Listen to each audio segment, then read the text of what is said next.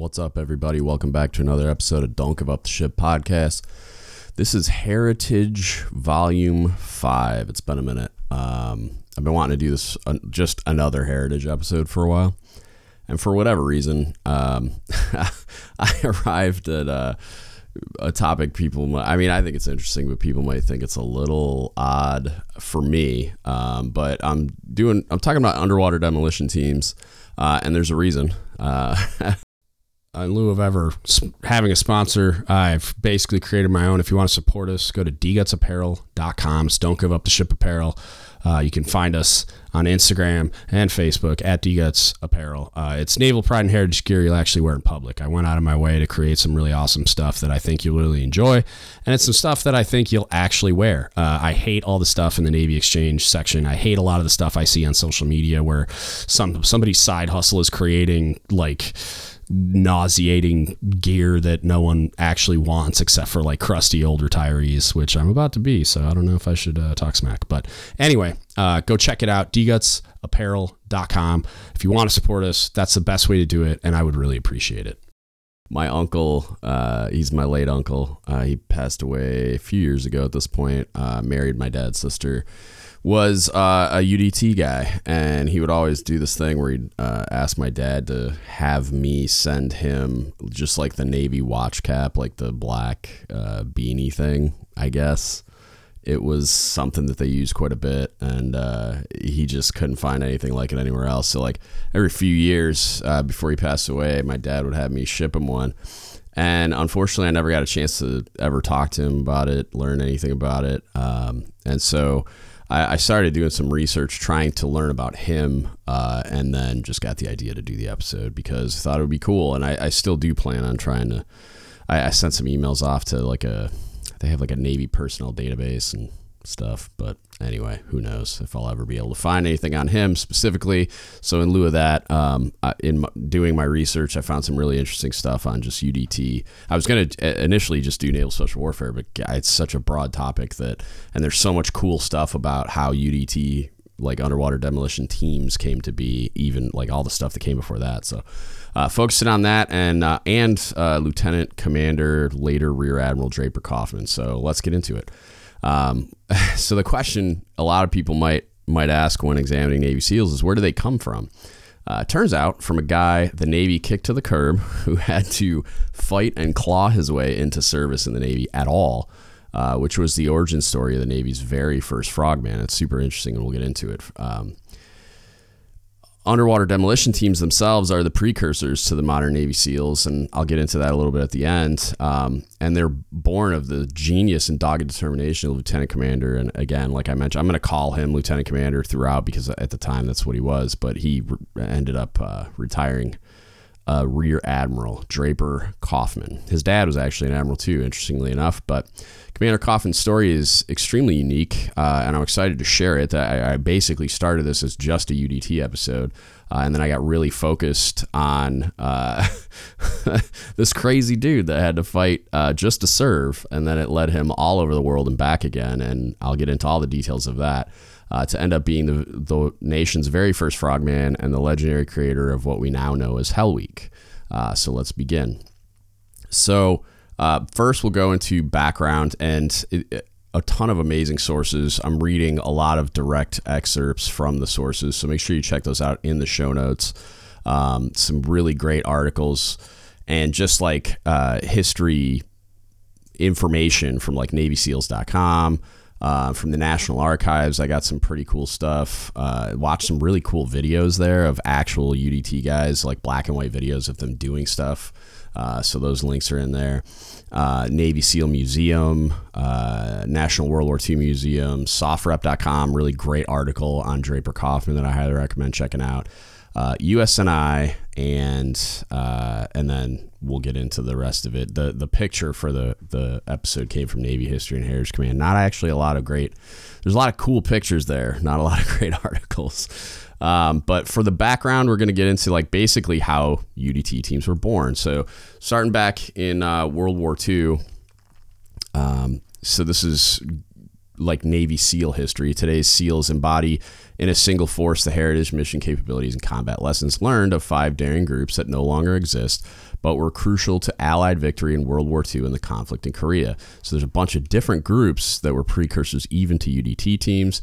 These were Army Scouts and Navy Raiders, Naval Combat Demolition Units, or NCDUs, the Office of Strategic Services Operational Swimmers, and the OSS, as many of you know from like movies and video games and stuff, it's a precursor to the modern day CIA.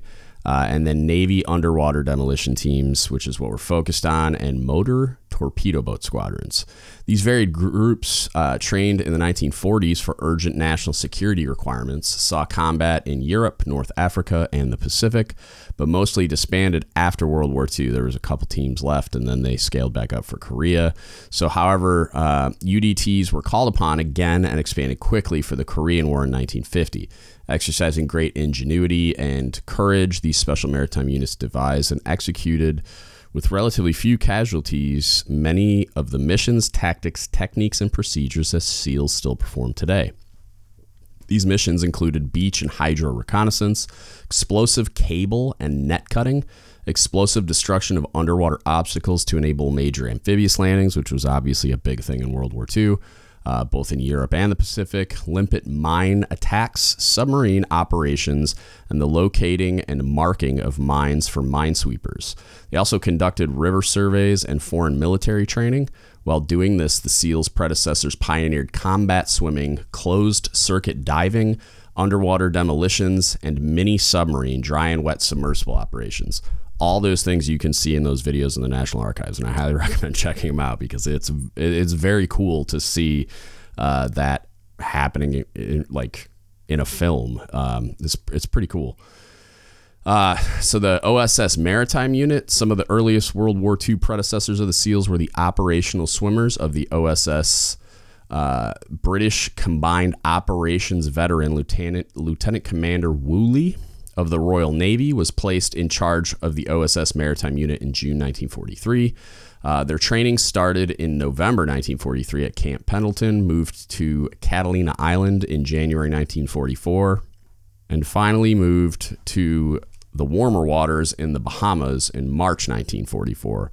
Within the U.S. military, they pioneered flexible swim fins and face masks, closed-circuit diving equipment, the use of swimmer submersibles, and combat swimming and limpet mine attacks. In May 1944, Colonel Wild Bill Donovan, the head of the OSS, divided the unit into groups. He loaned Group 1 under Lieutenant Chiote, it's C-H-O-A-T-E, not sure how to pronounce that, to Admiral Nimitz as a way to introduce the OSS into the Pacific Theater. They became part of UDT 10 in July 1944. 5 OSS men participated in the very first UDT submarine operation with the USS Burfish, SS-312, in the Caroline Islands in August 1944. So onto the Scouts and Raiders. To meet the need for a beach reconnaissance force, they selected Army and Navy personnel assembled at Amphibious Training Base Little Creek on 15 August 1942 to begin Amphibious Scouts and Raiders joint training. The Scouts and Raiders mission was to identify and reconnoiter the objective beach, maintain a position on the designated beach prior to a landing, and guide the assault waves to the landing beach. This obviously came into play in World War II and was a huge need at the time, and we'll get into kind of how they recognized that and why they stood these things up later. The first group included Phil H. Bucklew, the father of Naval Special Warfare, after whom the Naval Special Warfare Center is named. Commissioned in October 1942, this group saw combat in November 1942 during Operation Torch, the first Allied landings in Europe on the North African coast. Scouts and Raiders also supported landings in Sicily, Salerno, Anzio, Normandy, and southern France. The second group of Scouts and Raiders, codenamed Special Service Unit 1, was established on July 7, 1943 as a joint and combined operations force. The first mission in September 1943 was at Finschhafen on New Guinea. Later ops were at Gasmata Araway, Cape Gloucester, Hopefully I'm pronouncing these locations correctly, and the east and south coast of New Britain, all without any loss of personnel. Conflicts arose over operational matters, and all non-Navy personnel were reassigned. The unit, renamed 7th Amphibious Scouts, received a new mission to go ashore with the assault boats, buoy channels, erect markers for the incoming craft, handle casualties, take offshore soundings, blow up beach obstacles, and maintain voice communications linking the troops ashore, incoming boats, and nearby ships. The 7th Amphibious Scouts conducted operations in the Pacific for the duration of the conflict, participating in more than 40 landings. The 3rd Scout and Raiders organization operated in China. Scouts and Raiders were deployed to fight with the Sino-American Cooperation Organization, or SACO. To help bolster the work of SACO, Admiral Ernest J. King ordered that 120 officers and 900 men be trained for Amphibious Roger at the Scout and Ranger School at Fort Pierce, Florida. They formed the core of what was envisioned as a guerrilla amphibious organization of Americans and Chinese operating from coastal waters, lakes, and rivers, employing small steamers and sampans. While most amphibious Roger forces remained at Camp Knox in Calcutta, 3 of the groups saw active service. They conducted a survey of the upper Yangtze River in the spring of 1945, and disguised as coolies conducted a detailed 3-month survey of the Chinese coast from Shanghai to Kichyawan near Hong Kong. So Naval Combat Demolition Units, or NCDUs, that we mentioned earlier. In September 1942, 17 Navy salvage personnel arrived at ATB Little Creek, Virginia, for a 1-week concentrated course on demolitions, explosive cable cutting, and commando raiding techniques. On 10 November 1942, this first combat demolition unit succeeded in cutting a cable and net barrier across the Wadi Sebu River during Operation Torch in North Africa. Their actions enabled the USS Dallas DD-199 to traverse the river and insert U.S. Army Rangers, who captured the port Lyautey. It's L-Y-A-U-T-E-Y. God, there's a lot of tough ones in here today. Airdrome. By April 1944, a total of 34 NCDUs were deployed to England in preparation for Operation Overlord, which was obviously D-Day, the amphibious landing at Normandy. So Draper Kaufman, this is, I got distracted by this. I went off on a bit of a tangent, almost just completely changed the episode to an episode about Draper Kaufman. And I may do that in the future. The only reason I didn't was because there's a book called America's First Frogman that I'm trying to get my hands on, and then some interesting documents on USNI that I want to dig into. So I may actually deep dive on Draper Kaufman's life, because he did a lot of really cool stuff later in his life that I'm not going to cover here. So from the article on Draper Kaufman on SOFREP, which I highly recommend you checking out, apparently, this was it was written by a Navy SEAL sniper, and he mentions that UDT history is something that's only very briefly covered during SEAL training, which was surprising to him. And he says, one name that I couldn't avoid bumping into while digging through the archives was Draper Kaufman. Draper is an example of the fighting spirit housed in any man who pursues his life's goals without taking no for an answer. Draper's father was a Navy admiral, but it didn't do him much good to have that connection when the Navy denied his commission after graduating from the Naval Academy in 1933 due to poor eyesight. This is where, and he talks about this, he's trying not to make the story any longer. He was going to write a second article that I couldn't find. I don't think he ever did. After being forced out of the Navy, Draper became a crew member on a New York-based steamship and soon found himself overseas in Germany, just as Hitler was forging the country into what the world would soon see in the 1940s. When Germany declared war on the rest of Europe, Draper volunteered in France as an ambulance driver, was captured briefly, and held by the Germans at Luneville. He was set free as Germany was not at war with America at the time, and went on to serve as an officer in the British Navy, where he became experienced in demolitions as a bomb disposal officer for the British. Plans for a massive cross-channel invasion of Europe had begun, and intelligence indicated that the Germans were placing extensive underwater obstacles on the beaches at Normandy. On 7 May 1943, Lieutenant Commander Draper the father of naval combat demolition and America's first frogman, was directed to set up a school and train people to eliminate obstacles on an enemy-held beach prior to an invasion. So he's now in the U.S. Navy at this point. I think he was in the reserves first, and then when World War II happened, he got called into active service to set up that school. On 6 June 1943, Lieutenant Commander Kaufman established Naval Combat Demolition Unit training at Fort Pierce, Florida. Most of Kaufman's volunteers came from the Navy's Engineering and Construction Battalions, so Seabees. Training commenced with one grueling week designed to eliminate the men from the boys. Some said that the men had sense enough to quit and left the boys. It was and is still considered Hell Week.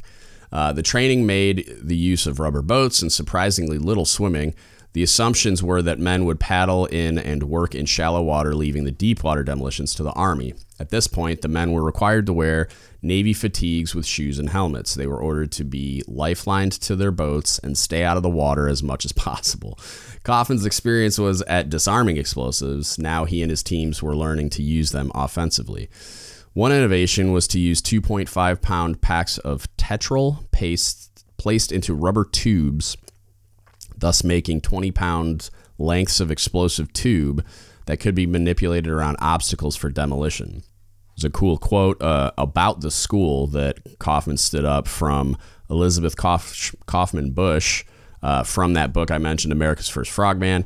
And she says they had an 8-week training course with the idea of weeding out anybody who was not tough enough for the tremendous endurance that Kaufman envisioned would be required for the underwater demolition work. He asked the Scouts and Raiders to condense their 8-week physical training course into 1 week for his trainees.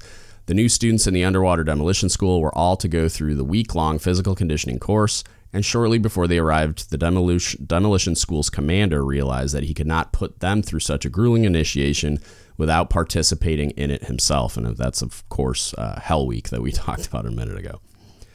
6 men from Kaufman's Naval Combat Demolition Unit 11 were sent to England in the beginning of November 1943 to start preparations to clear the beaches for the Normandy invasion. Later, NCDU 11 was enlarged into 13-man assault teams.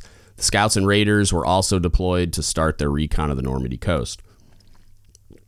General Rommel, Hitler's greatest military field marshal, had implemented the intricate defenses found on the French coastline. These creatively included steel posts driven into the sand and topped with explosives. Large 3-ton steel barricades called Belgian gates were placed well into the surf zone. Additionally, he strategically placed reinforced mortar and machine gun nests. The Scouts and Raiders spent weeks gathering information during nightly surveillance missions up and down the French coast. Replicas of the Belgian gates were constructed on the south coast of England for the UDT to practice demolitions on. The strategy of the UDT was to knock the gates flat, not to shred and spread them along the beaches, thereby creating more of an obstacle for the advancing troops. Men armed with naval offshore artillery, which included bombs and shells, led the initial attack on the 2 American landing beaches of Omaha and Utah. Then a first wave of tanks and troop carriers were to land and clear any remaining German bunkers and snipers. The Demolitions Gap assault teams would come in with the second wave and work at low tide to clear the obstacles. As happens often during the fog of war, the Allied aircraft ended up dropping their bombs too far inland. Navy artillery then sent the majority of their shells far over the German positions, wreaking havoc on the French farmlands, but leaving the well-positioned German guns in perfect operating condition. These guns sent withering ground fire against the approaching Allied forces. The tides also ended up pushing many of the demolition crews well ahead of the first wave. They found themselves the first to land on the beaches. Many of the teams were killed by machine gun and mortar fire before reaching the beach. Other team members under enemy fire managed to set charges on the obstacles and blow them. At one point, soldiers were taking cover behind the obstacles, which were emplaced with demolitions charged with timers. The GIs quickly made their way onto the beaches to avoid becoming a friendly casualty of war. The mission was to open 16 50-foot wide corridors for the landing. By nightfall, only 13 were open, and these beaches exacted a heavy toll on the Navy Gap assault teams. Of the 175 NCDU and UDT men on Omaha Beach, 31 were killed and 60 were wounded. Their teammates on Utah Beach fared far better because the beach was considerably less fortified. 4 were killed and 11 wounded when an artillery shell landed among one of the teams working to clear the beach. Weeks before the invasion, all available underwater demolition men were sent from Fort Pierce to England. The largest loss occurred at the landing on Omaha Beach, Normandy. Within months of the war's end, the UDT teams were dispersed, or largely, right? We talked about that earlier. There was a couple maintained, and then they scaled up during the Korean conflict. On 6 June 1944, in the face of great adversity, the NCDUs at Omaha Beach managed to blow 8 complete gaps and 2 partial gaps in the German defenses. The NCDUs suffered 31 killed and 60 wounded, a casualty rate of 52%. Meanwhile, the NCDUs at Utah Beach met less intense enemy fire, as we just talked about. They cleared 700 yards of beach in 2 hours, another 900 yards by the afternoon. During Operation Overlord, not a single demolitioneer was lost due to improper handling of explosives. So UDT in the Pacific. After a major catastrophe on the island of Tarawa, the need for UDT in the South Pacific became glaringly clear. The islands in this region have unpredictable tide changes and shallow reefs that can easily thwart the progress of the naval transport vessels. At Tarawa, the first wave made it across the reef in Amtrak's, but the second wave in Higgins' boats got stuck on a reef left exposed by low tide. The Marines had to unload and wade to shore. Many drowned or were killed before making it to the beach. The Amtrak's, without reinforcements from the second wave, were slaughtered on the beach. It was a valuable lesson that the Navy would not permit to be repeated. The Navy combat swimmers were turned to for an answer. The 5th Amphibious Force set up training at Waimanalo on the coast of Oahu in the Hawaiian Islands. Attending were men from Fort Pierce, as well as men from the Army and Marines. Represented were the Scouts and Raiders, as well as the Naval Combat Demolitions teams. They hastily trained for the attack on Kwajalein on 31 January 1944. This was a major turning point for the tactics of the UDT. The plan was to send in night reconnaissance teams such as the Scouts and Raiders were accustomed to. Then Admiral Turner, worried about the presence of obstacles in place by the Japanese, ordered 2 daylight recon operations that I'm sure they were super psyched about. The missions were to follow the standard procedure. Team 1 was to go in a rubber boat in full fatigues, boots, life jackets, and metal helmets. The coral reef kept their craft too far from shore to be certain of the beach conditions. Ensign Lewis F. Lewers and Chief Bill Atchison made a decision that changed the shape of naval special warfare forever. Removing all but their underwear, they swam undeterred across the reef. They returned with sketches of the beach gun embankment locations, along with information about a log wall built to deter landings and other vital intelligence. Naval combat swimming had now entered onto the mission essential task list of the UDT. After Kwajalein, I hope I'm saying that one right, the UDT created the Naval Combat Demolition Training and Experimental Base on Maui. Operations began in April 1944. Most of the procedures from Fort Pierce had been modified, with importance placed upon developing strong swimmers, finally. That's crazy to me that they didn't initially focus on that. Extensive training was conducted in the water without lifelines, using face masks and wearing swim trunks and shoes in the water. This new model gave us the image that stands today of the World War II UDT naked warrior. If you want to see, this is the stuff that I found the videos of on the National Archives, and again, links are in the description. I highly recommend checking them out. It's super interesting to see the way that they did the very early versions of all this stuff, with just like, you know, or some like rudimentary fins and a like a swim mask, and that's it, really. I mean, they had like a knife strapped to their waist, and they were just in like essentially skivvies. It's pretty cool. I highly recommend checking out those videos. The landings continued, and at Iwo Jima, the surveying teams fared favorably. The largest casualties of the UDT occurred not in the water, but aboard the destroyer USS Blessman when a Japanese bomber hit it. When the bomb exploded in the mess hall, 15 men on the UDT team were killed. 23 others were injured. This was by far the most tragic loss of life suffered by the UDT in the Pacific Theater. Up until now, All the islands worked upon were in the southern waters. Soon the forces moved north toward Japan. Having no thermal protection, the UDT men were at risk for hypothermia and severe cramps. This problem was extreme during the surveying of Okinawa. The largest UDT deployment in the war employed veteran teams 7, 12, 13, 14, and newly trained teams 11, 16, 17, and 18. Close to 1,000 UDT forces worked in concert on operations both real and deceptive to create the illusion of landing in other locations. Pointed poles set into the coral reef of the beach protected the landing beaches on Okinawa. Teams 11 and 16 were sent in to blast the poles. After all the charges were set, the men swam to clear the area, and the following explosion took out all of Team 11's and half of Team 16's targets. Team 16 broke from the operation due to the death of one of their men, hence their mission was considered a failure and a disgrace. Team 11 was sent back the following day to finish the job and then remained to guide the forces to the beach. The UDT continued to prepare for the invasion of Japan. After the atomic bomb exploded over Hiroshima and Nagasaki, the war quickly ended. The need for an invasion of Japan was averted, and the UDT's role in the South Pacific came to an end.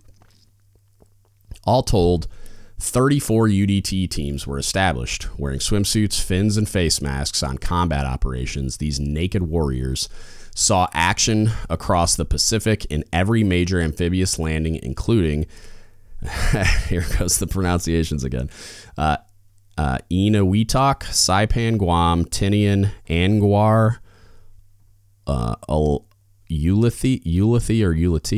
not sure, Peleliu, Leyte, Lingayen, Gulf, Zambales, Iwo Jima, Okinawa, Labuan, Brunei Bay, and on 4 July 1945 at Balikpapan on Borneo, which was the last UDT demolition operation of the war. The rapid demobilization at the conclusion of the war reduced the number of active duty UDTs to 2 on each coast, with a complement of 7 officers and 45 enlisted men each. So that was the big scale down that I talked about earlier and that was mentioned in those articles, right? Was they didn't get completely eliminated, but they were rapidly demobilized post-war, maintaining 2 teams on each coast. Then the Korean War happened. So the Korean War began on 25 June 1950 when the North Korean Army invaded South Korea. Beginning with a detachment of 11 personnel from UDT-3, UDT participation expanded to 3 teams with a combined strength of 300 men. During the Forgotten War, the underwater demolition teams fought heroically and with little fanfare.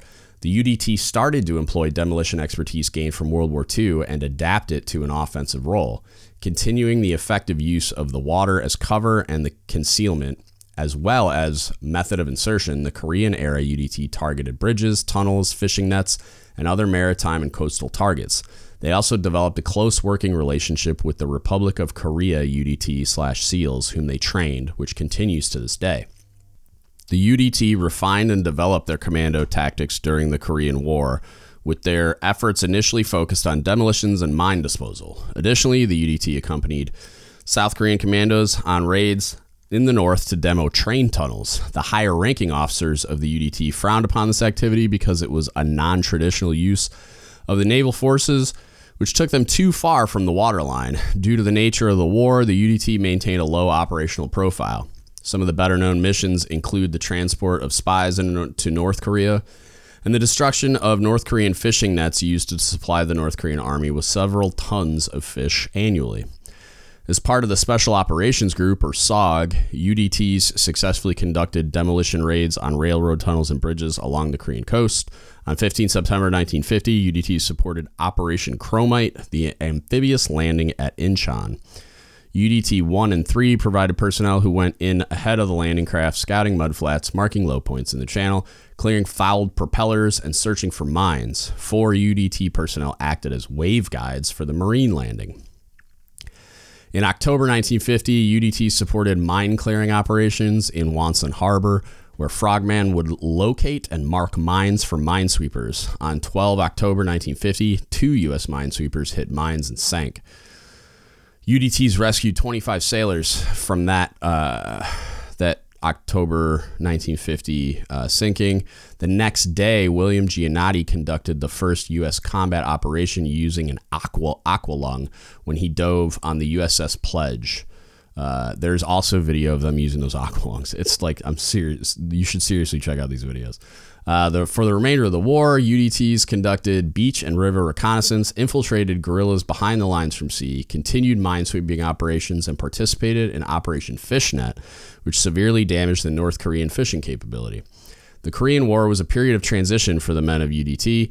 They tested their previous techniques' limits and defined new parameters for their special style of warfare. These new techniques and expanded horizons positioned the UDT well to assume an even broader role as the storms of war began brewing in the south in the Vietnamese peninsula. So the legacy is effectively Navy SEALs, right? So I'm going to talk a little bit about that and then wrap this thing up. So President Kennedy, aware of situations in Southeast Asia, and particularly obviously Vietnam, recognizes the need for unconventional warfare and utilize special operations as a measure against guerrilla activity. In a speech to Congress in May 1961, Kennedy shared his deep respect of the Green Berets. He announced the government's plan to put a man on the moon, and in the same speech allocated over $100 million toward the strengthening of the special forces in order to expand the strength of the American conventional forces. Realizing the administration's favor of the Army's Green Berets, the Navy needed to determine its role within the special forces arena. In March of 1961, the Chief of Naval Operations recommended the establishment of guerrilla and counter-guerrilla units. These units would be able to operate from sea, air, or land. This was the beginning of the official Navy SEALs. Many SEAL members came from the Navy's UDT units who had already gained experience in commando warfare in Korea. However, the UDTs were still necessary to the Navy's amphibious force. The first two teams were on opposite coasts, Team 2 in Little Creek, Virginia, and Team 1 in Coronado, California. The men of the newly formed SEAL teams were educated in such unconventional areas as hand-to-hand combat, high-altitude parachuting, safe-cracking, demolitions, and languages. Among the varied tools and weapons required by the teams was the AR-15 assault rifle, a new design that evolved into today's M16. The SEALs attended UDT replacement training, and they spent some time cutting their teeth at a UDT team. Upon making it to a SEAL team, they would undergo a 3-month SEAL basic indoctrination training class at Camp Carey in the Cuyamaca Mountains. Hopefully I didn't butcher that. After SBI training class, they would enter a platoon and train in platoon tactics, especially for the conflict in Vietnam. The legacy itself, I was looking into like the Navy SEAL side of it, and what I thought would be really cool is to kind of capture what they do, like kind of who they are and what they do now, which is is effectively an ethos, and they have one of those. So I'm gonna read the Navy SEAL ethos, and then we'll conclude. So in times of war or uncertainty, there is a special breed of warrior ready to answer our nation's call, a common man with uncommon desire to succeed. Forged by adversity, he stands alongside America's finest special operations forces to serve his country, the American people, and protect their way of life. I am that man. My trident is a symbol of honor and heritage bestowed upon me by the heroes that have gone before. It embodies the trust of those I have sworn to protect. By wearing the trident, I accept the responsibility of my chosen profession and way of life. It is a privilege that I must earn every day. My loyalty to country and team is beyond reproach. I humbly serve as a guardian to my fellow Americans, always ready to defend those who are unable to defend themselves. I do not advertise the nature of my work, nor seek recognition for my actions. I voluntarily accept the inherent hazards of my profession, placing the welfare and security of others before my own. I serve with honor on and off the battlefield. The ability to control my emotions and my actions, regardless of circumstance, sets me apart from other men. Uncompromising integrity is my standard. My character and honor are steadfast. My word is my bond. We expect to lead and be led. In the absence of orders, I will take charge, lead my teammates, and accomplish the mission. I lead by example in all situations. I will never quit. I persevere and thrive on adversity. My nation expects me to be physically harder and mentally stronger than my enemies. If knocked down, I will get back up every time. I will draw on every remaining ounce of strength to protect my teammates and to accomplish our mission. I am never out of the fight. We demand discipline. We expect innovation. The lives of my teammates and the success of our mission depend on me, my technical skill, tactical proficiency, and attention to detail. My training is never complete. We train for war and fight to win. I stand ready to bring the full spectrum of combat power to bear in order to achieve my mission and the goals established by my country. The execution of my duties will be swift and violent when required, yet guided by the very principles that I serve to defend. Brave men have fought and died, building the proud tradition and feared reputation that I am bound to uphold. In the worst of conditions, the legacy of my teammates steadies my resolve and silently guides my every deed. I will not fail. Very cool.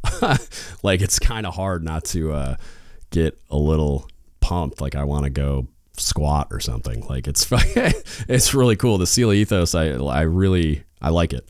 And it's very cool to kind of, it's one of the, I've only read it once or twice in the past for obvious reasons. I'm not a Navy SEAL and I've only known like 2 in real life ever. But like, it's a very cool way in which they've crafted their ethos, to be it's very deliberate. It's very, I guess you could say blunt, but it's also very rooted in service and selflessness and like just this determination. And I thought it was very cool that the second line here where it says a common man with an uncommon desire to succeed, which is basically the life and times of Draper Kaufman, which again, I'll probably get into a whole nother episode on Draper Kaufman because I think he's so interesting. But to wrap this thing up, we talked about the history of naval special warfare and particularly the underwater demolition teams and their precursors, and then the pivotal role played by Draper Kaufman in their creation. UDT teams it was just cool. It was just something I've always wanted to look into, and particularly because my uncle was on a UDT team. I don't know which one. All I know is that I used to send him watch caps, but like that was kind of what piqued my interest about doing some research on it, and then that led to the episode. But it was just cool, and it's really fun to see the kind of stuff that they used to do. Because if you think you're doing more with less now, go look at some of those videos. Even the pictures, if you search UDT on Navy History and Heritage Command, just wild. What they were able to accomplish given the technology and resources that they had available to them was absolutely mind-blowing. And yeah, like the whole thing just was super fun. It was fun to explore a community that's not my own as well. Like I was never on a submarine that did a bunch of SEAL ops stuff. So like I never got to see them do what they do or be in a supporting role for that kind of stuff. And then it was fun to learn like about the type of heritage that I'm so passionate about in relation to submarines and culinary specialists and just the Navy in general and chiefs and stuff, to research someone else's community, but also just something that it's so cool. And it's like, it's fun to explore the origin story there, and it's like you get to relive your own in a new and exciting way. And I know that sounds weird because it's not, like I'm not part of that community, but it's just fun to discover just the absolute insanity that that led to the creation. And everyone's super impressed with the exploits of the SEAL teams and other special forces communities, but going back and watch it, like the videos blew my mind. I know I keep mentioning that, and check those links out, but like, just the things they were able to accomplish was absolutely crazy. With that, if you need anything from us, hit us up, don'tgiveuptheship@gmail.com. You can Facebook message us, Don't Give Up the Ship Podcast, or you can DM us on Instagram or Reddit or Discord at DGUTS Podcast. If you want to support us, there's a donate button on the website at dgutspodcast.com. On the for-profit side of the house, if you want to support us, you can you can subscribe to us on YouTube. It's free to you, but we make a little bit of money off the ads, or at least that's the goal. And then You can subscribe to the Thought Lab stuff on Substack, or you can go to Don't Give Up the Ship Apparel. It's dgutsapparel.com. Get yourself some naval pride and heritage gear you'll actually wear in public. A lot of cool stuff and a lot of options if you're able to. On the free side of the house, just share, like, subscribe, review on all the podcast platforms, on YouTube, on all the things, and we'd greatly appreciate that. And with that, that's it. That's what I got for you today. Thank you so much for listening, and don't give up the ship.